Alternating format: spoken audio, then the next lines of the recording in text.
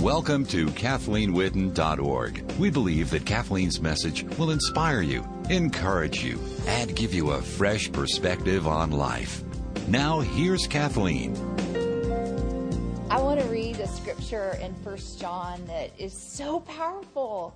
It's in 1 John 4:19. It's so powerful because it's so convicting, and it's so convicting because it's so true, and it's so true that we need to read and read and reread and memorize it, in the sense that we don't let this go in our hearts and lives, because we want to know that we love God. We love because He first loved us, first of all. That's incredible to know, that even the love that we have for God or for other people, any love we have is because God first loved us. God first loved us. We can't even claim love like I'm a loving person. No, God first loved you. Oh, I'm a person who is compassionate towards people. No, first God was compassionate towards you. Well, I chose to be a Christian. No, first God chose you. You know, and God loved us. And then it goes on to say that if someone says, I love God, and hates his brother, he's a liar. That's pretty strong. For the one who does not love his brother whom he has seen cannot love God whom he has not seen. And this commandment we have from him, that the one who loves God should also love his brother. And your brother is not just your brother in your family. Of course, your brother is every single human on this earth. And so we are commanded to love one another. And we are told and actually warned that if we hate someone on this earth that we can see, then we don't love God who we cannot see. Now, here's a disclosure that helps me a lot. It didn't say anything about like. Nothing. There are people on this earth that you may not like for very good reason. There are people on this earth that you may, by God's own design, need to avoid in order to love them. There are people on this earth that have wronged people in such a horrible, horrible way that the only way we can love them is to know God's love towards us, His forgiveness towards us, and to forgive them by saying, I'm not doing this, and this is what I say. I'm not forgiving them for them. I'm forgiving them for Him. I choose to forgive them for Him. And then I just don't go over in my mind whatever they have done. Now, don't get me wrong. I know there are people listening that have been sexually abused, that have had a child murdered, that have had horrendous situations in their life. I have had a horrendous situation in my life that crippled me for years. But I was able to forgive those that and love them, and I do pray for them that were responsible for that situation. God makes all things possible. So we can't sit back and say, well, I'm just not a very forgiving person. No, you can forgive, and forgive means then I don't have to like them. I don't have to like them. But when they come up in my heart, what I do automatically is I bless them. Because God says to bless your enemies, to pray for those who persecute you. All the way to church yesterday, I was blessing someone who has been persecuting me. And I knew I was going to see that person. And so I was blessing. And then praying for. And you know what? It's hard to not have compassion towards someone you're praying for. I don't need to understand that person's situation, nor do I need to like what they've done. And I want you all to hear this, because we are told in the Word, without any wiggle room, that we have to love one another, no matter what. If we say we love God and we hate someone else, we're lying. Because then we haven't fully received God's love and forgiveness for ourselves. We have not fully understood it. If you fully understand how much you have been forgiven and that you are going to spend eternity with God because of Jesus Christ's sacrifice, and not because of the things that you've done right or the things that you've done wrong, that you sure as heck don't want anybody to know about. If you truly get that, then you're able to say, I can love others. I may not like them. God may have me not be around them, but I don't need to curse them. In other words, if I'm with someone, I don't need to tell someone else, I don't really like that person gets on my nerves, da-da-da-da-da. I don't need to do that. That's unloving. I don't need to love them. But, it's that old saying, really old saying, that our mothers and grandmothers said to us, many of us, if you can't say something nice, don't say something at all. And then go beyond that, yet God says, by blessing them. It doesn't mean that you get in a group of people and bless these people. It means you and God, between you and God. Bless them.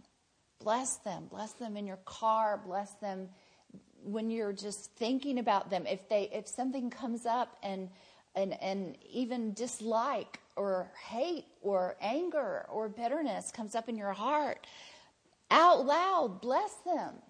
You'll be so surprised what God does in your heart, because He actually says that we're commanded to do this. To bless those that curse us, to love those who persecute us. There's a reason, because when we do that, it changes our heart. So often we try to change our heart our way. Okay, God, I'm going to forgive. Please help me forgive. Please help me forgive. Well, it doesn't say in the Bible, pray that God will change your heart, help you forgive. It says that we're transformed by the renewing of our minds through the Word of God and doing what He says. We're not transformed by what we know, and we're not transformed by what we pray. We're transformed by doing what He says. And He says to bless those who persecute us, pray for those who curse us. And that means something that might have happened to one of your children. I was talking to someone yesterday that a person had truly spoken many ugly things about her child. Well, that almost seems the most difficult to forgive. And she was so excited, because through the process of just obeying the Word, she had not only forgiven this person, but blessed this person. And then I looked at her and I said, isn't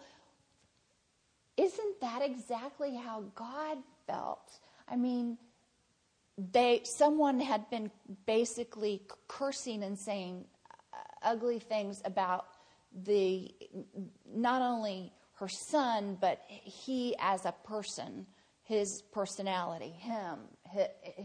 And that's exactly what they did to God's son. And yet He forgave. And when we turn against Jesus and have our own way, that's just as good as spitting in Jesus' face, because we know better. But God forgives us daily, minute by minute. We have no high horse. Once we get that, we can say, I forgive. I forgive them, not for them, but for him. And then know that in 1 John 4:19, it doesn't say anything. And I'm going to say this again. I feel like the Holy Spirit wants me to say it again. It doesn't say anything about like. Because we're not all going to agree and we're not all going to like one another. And there are people on this earth that aren't likable.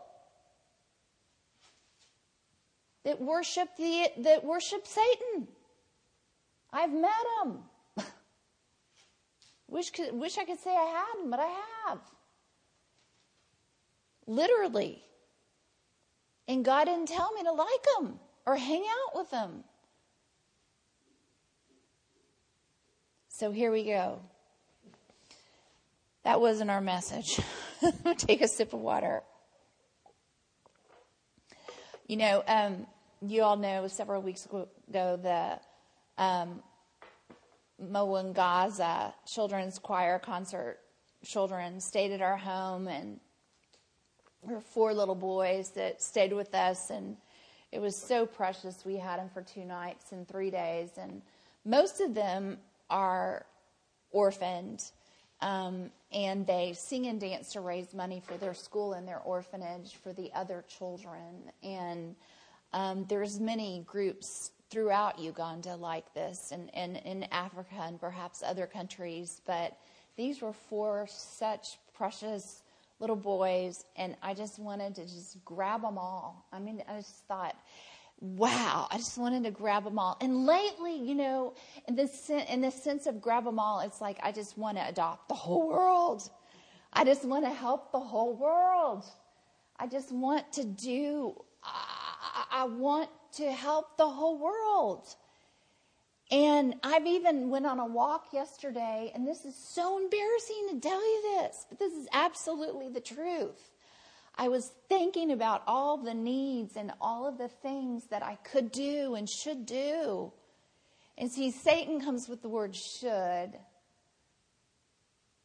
And God comes with that gentle and very specific and very directed knowledge in your gut of what you're supposed to do through him. And I hate to even use that word supposed to, but he leads us. Again, you remember we talked about how sheep are led, cattle are driven.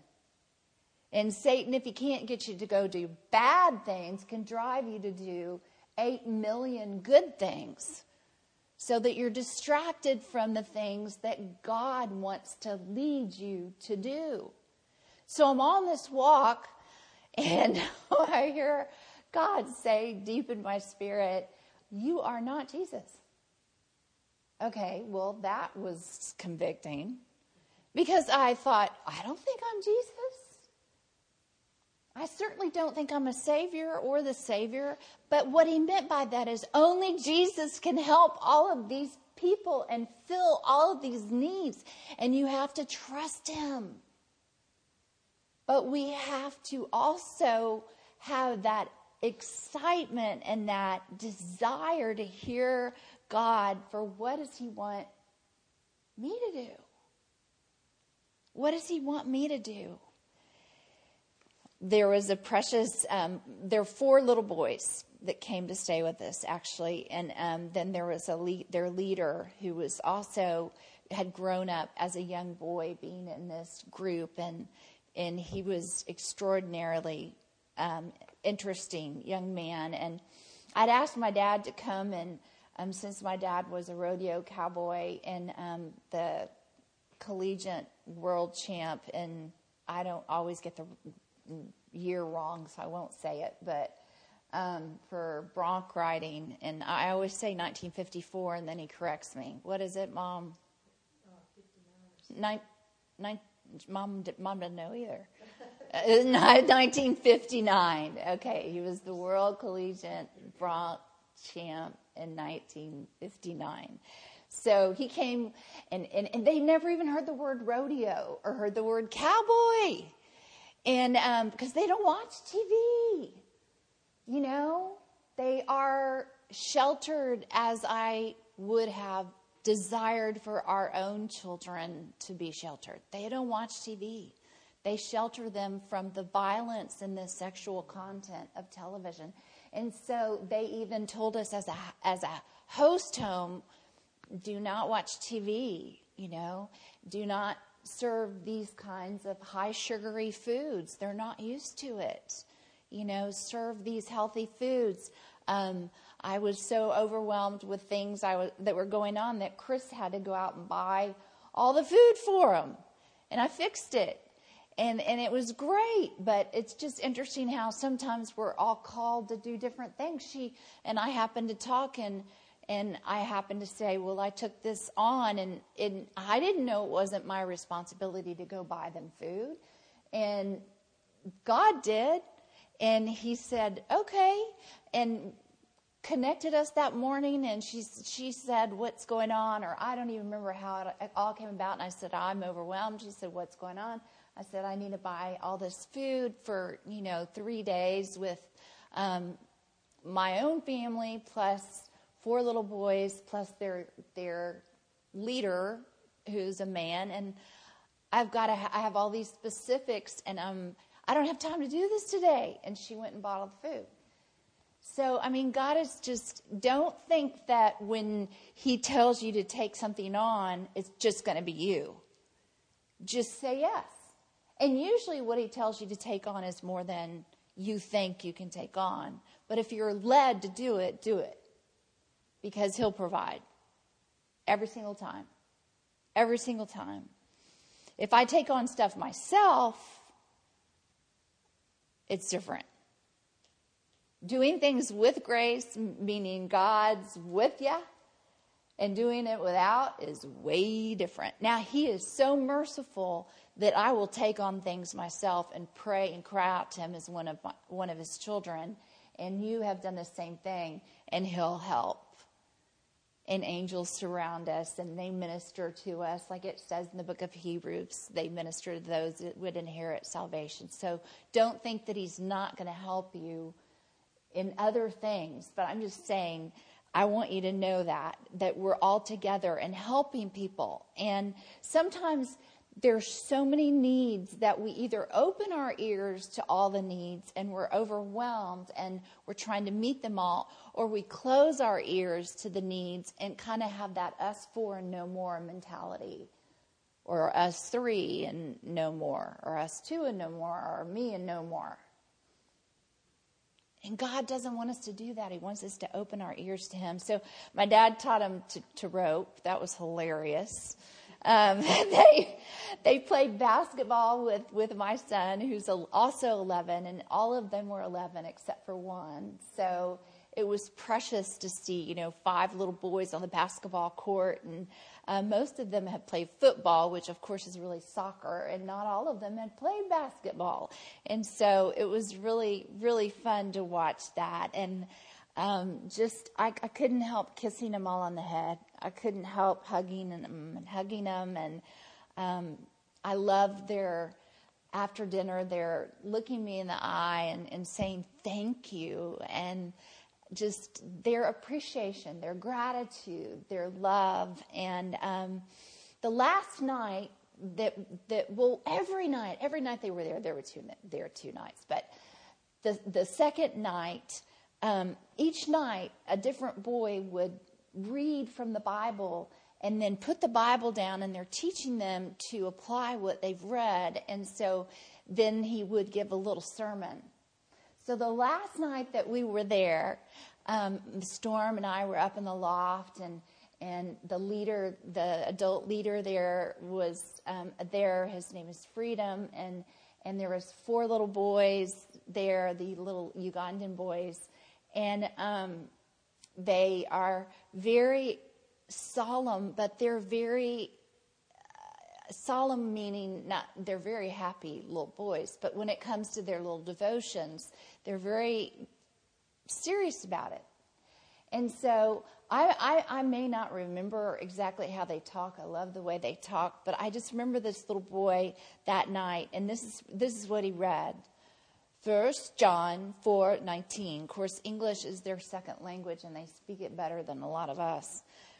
We love because he first loved us. If someone says, I love God, and hates his brother, he is a liar. For the one who does not love his brother, whom he has seen, cannot love God, whom he has not seen. And this is the commandment we have from him, that the one who loves God should love his brother. And he put the Bible down and he said, if you say you love God and you are cruel to someone else, then you are a liar. If you say that you love God and you don't love someone in your family, then you don't love God. We need to all know that to love God means to love one another. And then we prayed. And I thought, wow, an 11-year-old. The Word of God is so powerful. If you say you love God, but you are cruel to those around you, you are a liar. You know, what does it mean to be cruel? I mean, sometimes we don't realize that just, even with our spouses, if you're married or what have you, sometimes we don't realize that just withholding our spirit, which means sometimes ignoring someone, or means sometimes not giving them our full love, or letting them know of our disapproval, is cruel. Lacey and I hit a crossroads on a huge decision, and I feel strongly one way, and he feels strongly another way. And I basically acquiesced to what he decided because it's biblical, and God led me in this comfort to say, just agree with him, because God will make all things work for good to those that love God and are called according to his purposes, Romans 8:28. And being in disagreement with him would be strife in our house. And the book of James says that strife lets in every evil thing. What is being cruel?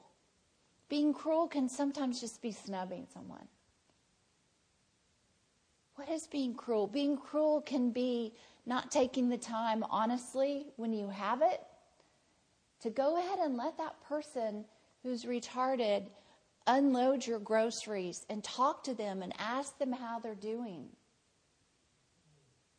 You know, what is being cruel? Being cruel can be just talking behind someone's back. Just talking behind someone's back. You know what being cruel can be? Just judging. Criticizing. If we don't love those around us, we don't really love God. And you know what the reason is? It's because those are God's children. You know how you feel about your children. If someone was not loving towards one of your children, then they don't really love you. I'm sorry to say that, but if you don't really love my children, if you don't really love my children, and you speak ugly against them, or you just ignore them, or you criticize them constantly, or whatever, you don't really love me. And I'm not even God. He assured me of that yesterday. Not that I ever have thought that I was God, but I have all these things that I'd like to do, and God wants, again, to lead us and not have us be driven. All of God's children have a name, and he cares deeply for each one of them. Think about that. All of God's children have a name, and he cares deeply about each one of them. And he gets them. He even gets why they are. And we need to be able to say, there by the grace of God go I. We don't need to understand them to love them. Matter of fact, I've been released from understanding people for a really long time, and it is the most joyful, happy place. I'm telling you what, I don't even try to analyze why someone did something or didn't do something or what they were thinking, or I just get to say, I don't know. Because I'm just God's child. I'm just a little child. I don't know. Haven't you spent 20, 30, 40 minutes, maybe even 20, 30, 40 years analyzing why someone did something and later find out that wasn't it at all? It was this. Oh, I was so wrong. Don't waste your time. So be released from understanding and just receive God's love for yourself, and it will not be hard to love other people once you get how much God has forgiven you. Once you know without a doubt that he loves you with a love that is so incredible that he did give his son for us. We are honored, and I'm sharing this because I was led to do so. We're honored to sponsor a little girl monthly in the Dominican Republic and another little girl in the West Bank of Jerusalem who's a Muslim little girl, where there's 10 people that live in one room, by the way. And I got a little letter from her, and I won't read the whole thing, but she said, I'll just kind of start in the middle. I am so happy that this is the first time that someone takes care of me. And she wrote her name, because you know what? Everyone has a name. She says, I am Palestinian, and I live in Rafah city in Gaza Strip. I speak Arabic language and a little English. And my favorite color is red, and I like playing with dolls. All God's children have a name. My family went to see the Mwangaza Children's Choir again at our children's school, just to see the little boys again, just to be able to hug them and love on them. And it was so great to see them again, and so wonderful. And this is what I want to encourage you in is just something that God showed me that night. I was standing next to Lacey, and of course Lacey says, and that's my husband for people who have no idea who I'm talking about, Kathleen, do not bring home any more people. We cannot adopt any more people. Do not bring home any more people from the street or any more homeless teenagers, which I've done.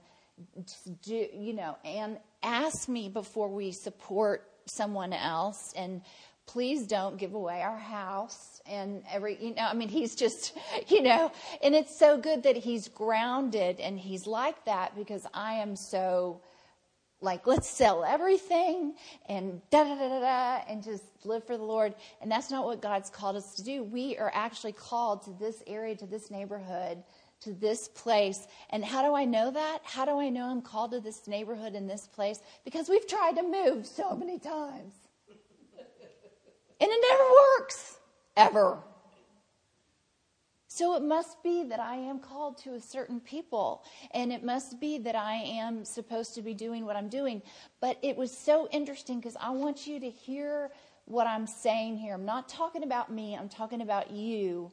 As I was walking by the bulletin board, I just had this knowing in my heart that the Lord was saying, don't pass me by.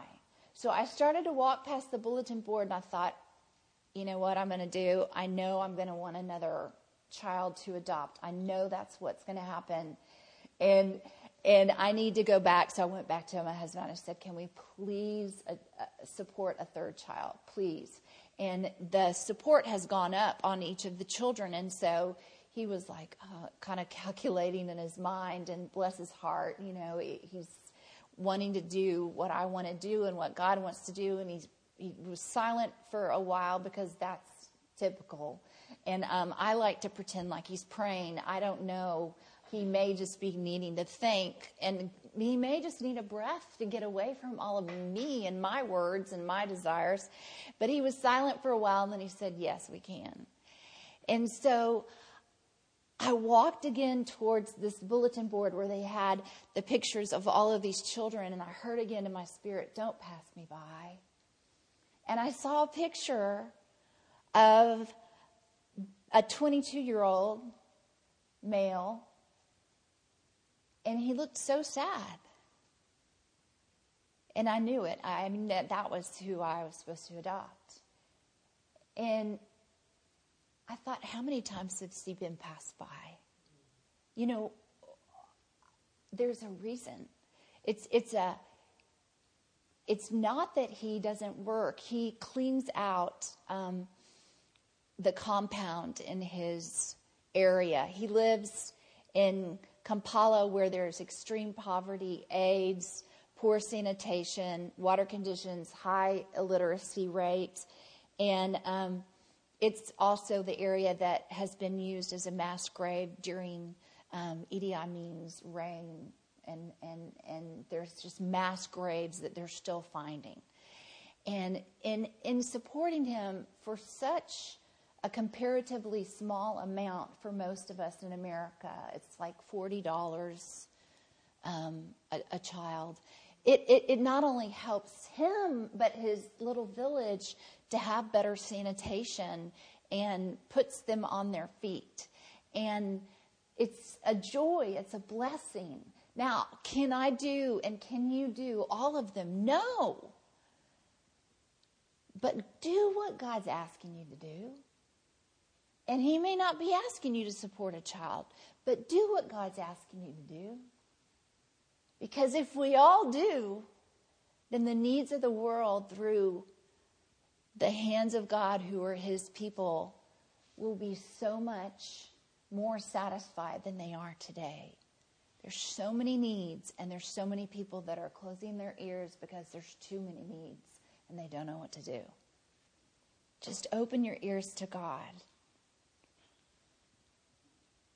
Something happened that I'm going to tell you about that is quite embarrassing. I had this boy's picture next to my computer, and he does look very sad. They're all very dark and ebony, and his eyes were somewhat red, and he didn't smile at all in this picture. And remember, our household is a revolving door. We have our children's friends. We have our children's friends. We have neighbors. I have people looking for snacks in my refrigerator that I do not know. Okay? And so the next day, several hours later, but it was the next day after we had decided to sponsor him and started sponsoring him, his picture was missing from my computer, which is in the kitchen, because my daughter's computer is broken and my husband's computer is broken. So I now have the communal computer, which is a whole nother story on sharing, because my computer has everything I've ever written on it, and it's intimate to me. And I think God's kind of laughing because I have to let everybody share it, and the whole family now. And it's like, oh, really? I didn't know I was selfish. I thought I was unselfish, but I have my computer in my daughter's room at 3 a.m. and when she's doing her homework, and I wake up at 6 and need it and can't find it, and it's not charged. But anyway, next to my computer, which is the communal computer in the kitchen, his picture was missing. And I asked my husband, I said, did you move? And I said the little boy's name, because everybody has a name. Did you move his picture? Do you have his picture? He said, no, it was right by your computer. And I asked someone, I asked my daughter, I asked my son, and then I asked someone else who was in that house, and he said, yes. And I said, why? And he said, because we were laughing. We were making fun of him. I said, who's we? And he said, well, really pretty much me. And the anger that came up in my spirit, not out of hate, but out of love, a righteous anger that came out of my spirit, felt so godly, and yet my words weren't angry towards him. I said, listen, let me tell you who this is. Let me tell you what's happened to him. Let me tell you that he probably doesn't have parents. And if he does, he has one. Or like our little Palestinian girl, he has 8 brothers and sisters, and the parents can't support them all. Let me tell you that probably one of his parents statistically died of AIDS. And where he lives, on top of graves, and this young person hung this young person's head. I'm trying to not say gender. And was ashamed. See, so often we just don't know. And we do things in ignorance. But the more that we know as Christians, the more we're going to be held accountable for. As a matter of fact, it says, I don't know the exact wording, different translations say different things, but it says basically, be warned.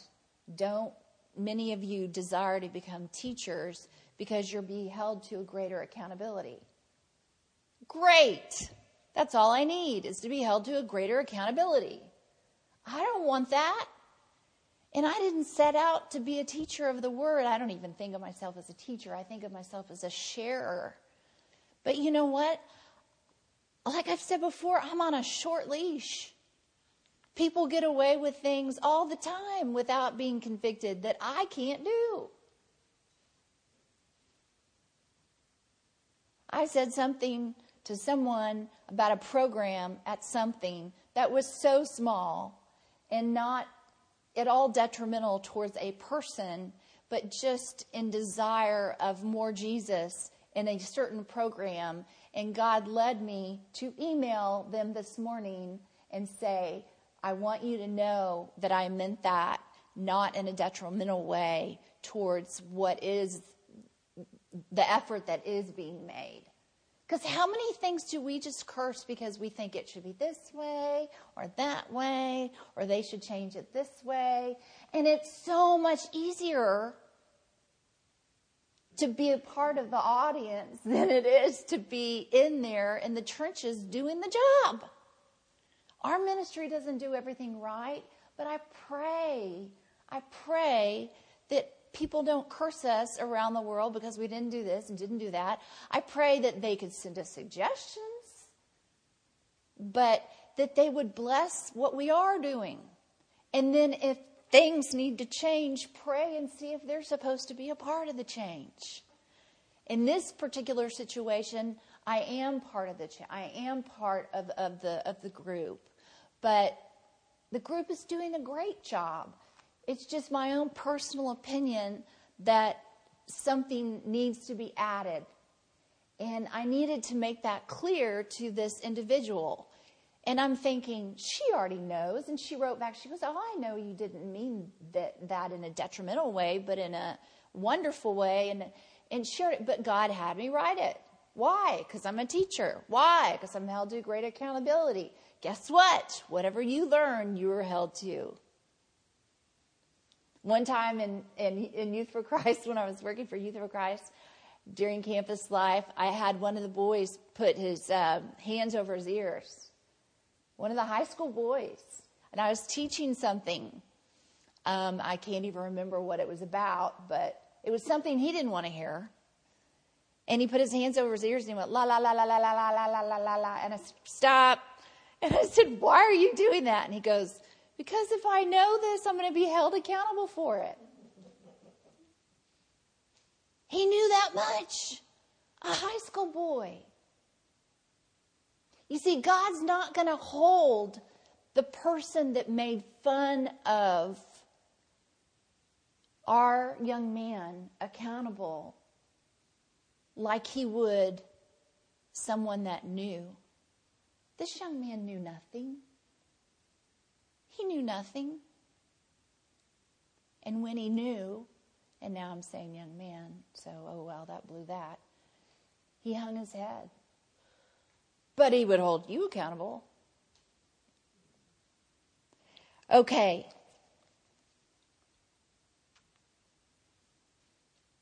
God reminded me of a verse that I want to share with you, and I want to share it with you because it's very convicting once we really look at it. I want you to think of it on many levels, and I'm going to share it in two different versions. And then NIV, it's Proverbs 17:5, by the way. The New Living Translation, Proverbs 17:5 says, "Those who mock the poor insult their maker. Those who rejoice at the misfortune of others will be punished." And I'm going to read that one again because I like that translation. Not that it's a direct translation from the Bible, because the New Living Translation is not considered a direct translation, nor can we consider anything a complete direct translation unless we all sat here reading the Greek and the Hebrew. So let's get that straight. But God, we're just doing the best we can here. Those who mock the poor insult their maker. Those who rejoice at the misfortune of others will be punished. It didn't say unless they're a celebrity. It didn't say unless they're a haughty person. I'm talking about rejoicing at misfortune of others. It didn't say unless that church was heading in the wrong direction anyway, and we're glad that it was found out, and we're glad that whatever. It didn't say that. It said rejoicing at the misfortune of others. We are not to do. We are not to rejoice at the misfortune of others. Think of that even in a political sense. Think of that in a global sense. Think of that in a religious sense. Well, they got what they deserved. Really? We are not to rejoice at the misfortune of others, or we will not go unpunished. We need to ask God forgiveness for that. And we do it in such small and subtle ways. And the enemy creeps in. And we may not verbalize it, but we are inside ourselves judging and saying, well, you know, that was right that happened. That needed to happen. They needed that. We are not to rejoice in the misfortune of others. We're not to even judge or criticize. We are to be such children that we don't need to understand and we don't need to know. Now, we need to discern what's right. We need to know good from evil. We need to be able to warn others if they're going in a wrong direction, or if there's a flock that's truly, and what I mean by that, a group of sheep at church that's really going in a wrong direction. It doesn't mean that we run around promoting that place. However, we're to bless those that curse us and pray for those who persecute us. And that can mean even in a spiritual way. I want you to understand this. And then look at the first of that verse. Again, I'm in the New Living Translation of Proverbs 17:5. It says, "Those who mock the poor insult their maker." That word mock in the Hebrew means scorn, laugh, make fun of. And you may think, I don't make fun of the poor.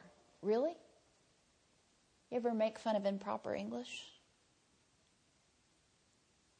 Someone who's poor and who's come to this country and they don't speak proper English and you make fun of it? Because I have. And I have a way of being able to imitate different accents.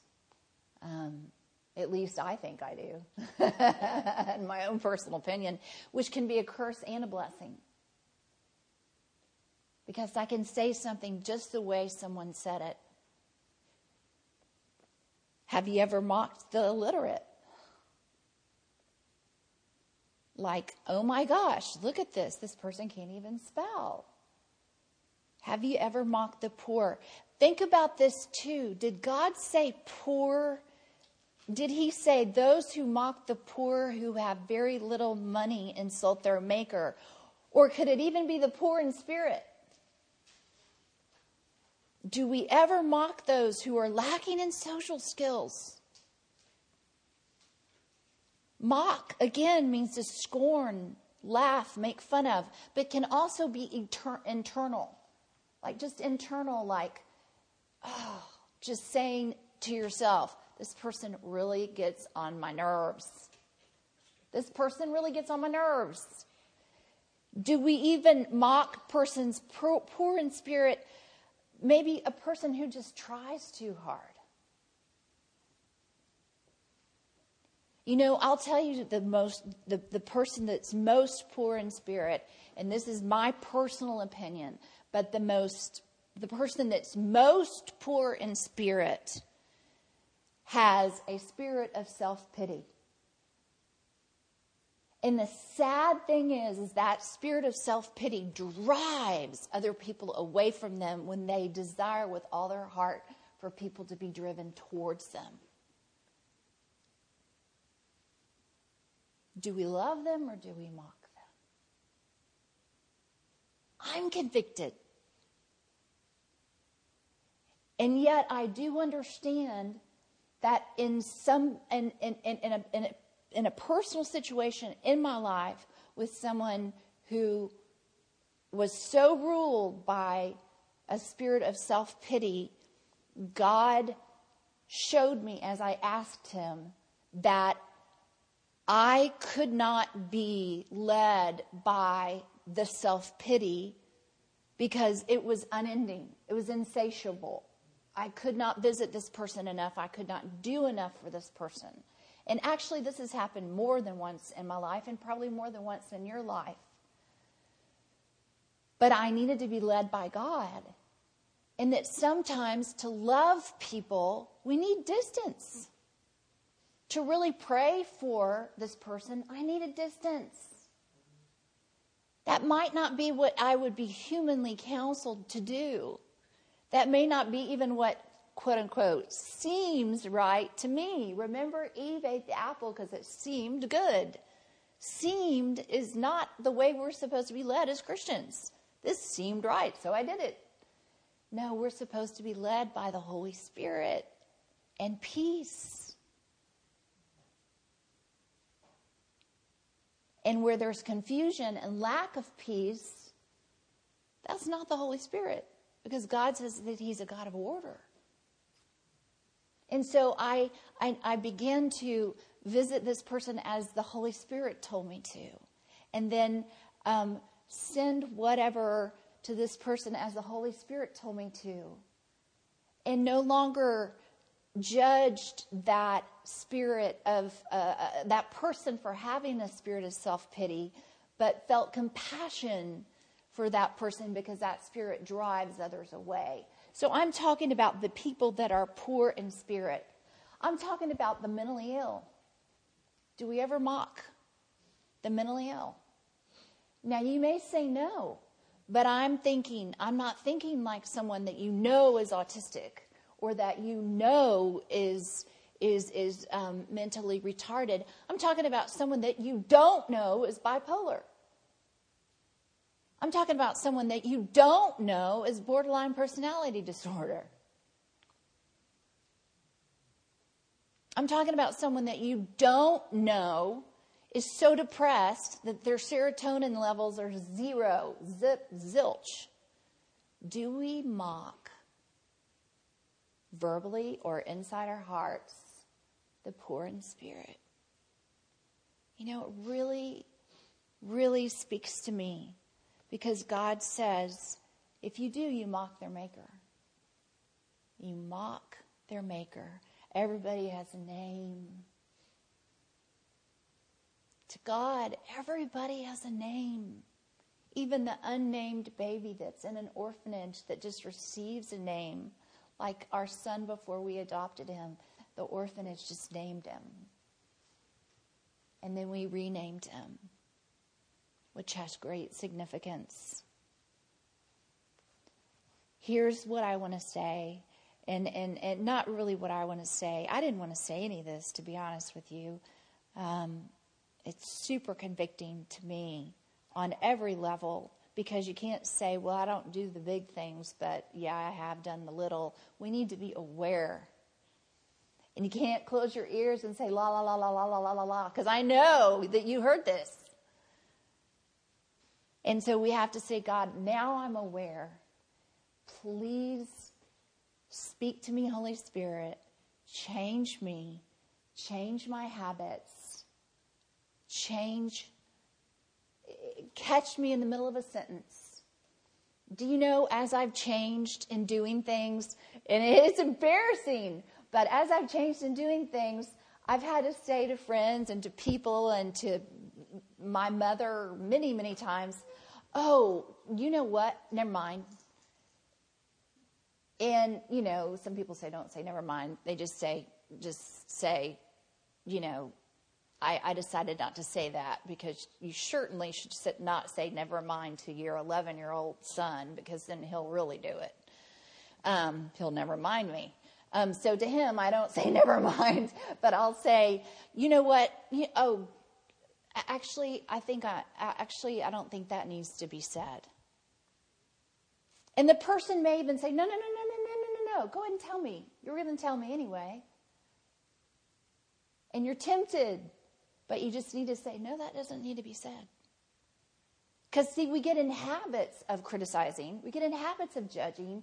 We get in habits of saying negative things about people. We get in habits with even certain family members. Like there's that one family member that everybody talks about because that family member is wrong and we are all right. No. Wrong. So we ask God, forgive us, change us, and don't be embarrassed to stop in the middle of your sentence. I tell you, for years, and I still do it, I stop in the middle of my sentence and it sounds like I can't even concentrate. The person's thinking, why in the world did you bring it up if you're not going to go ahead and say it? I sound like Jerry Seinfeld. I want you to also hear this. Don't just cease what you're doing. You can't. With God, there's something that I like to call the replacement theory, and that is that you can't forgive someone or desire to forgive someone or desire to not think about something, desire to not think about a hurt, or desire to not think about the thing that bugs you. You can't just not think about anything. Okay, 1, 2, 3, don't think about anything. It's impossible. God made us to have a replacement. And he says to bless those who curse us, to pray for those who persecute us. There may be someone that literally persecutes you just because, and you can readily admit it to God, they drive you crazy. They drive you crazy because of their own personality or because of the things they do or say. Bless them, bless them, bless them. While you're changing, not only cease to do what we're in the habit of doing, but help in the healing by blessing. And it doesn't mean that you just all of a sudden go, oh, I was going to tell you about so-and-so. Never mind. I bless Mary. I bless Mary in the name of Jesus. I bless those who persecute me and pray for God. No. It's between you and God. That's what a Pharisee would do. That's what a whitewashed tomb Christian would do. And I'm not judging and saying that. God says that. We need to be careful also that we don't gossip in the name of prayer. Well, will you just pray for this situation? Now, let me tell you all the things this person has done to drive me crazy, or all the things this person has done and please pray for them. The person that's praying does not need to know their name and does not need to know what they have done. Really? Yeah, really. Go with what you're led to say. I have to be so careful. I make mistakes, but I have to realize this goes on 2 radio stations and it's podcast around the world. I don't want anyone to feel condemned, but I have to tell my own life stories. My family has to realize that now everyone knows that we have a communal computer. I mean, they have to have a lot of grace. But in asking for prayer for people, you don't need to gossip. Be careful. that you do not mock the poor because you insult their maker. You insult God. I just wanted to end with this, and in case someone is moved to desire to adopt a child, and that's what God is, meaning support a child monthly, and that's what God is leading you to do.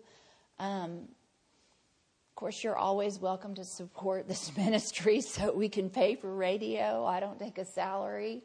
But I, above and beyond that, would be so blessed and honored if you would support one of the children around the world, or do whatever God's urging you to do, because we need to do with our money knowing that everything we have is from God.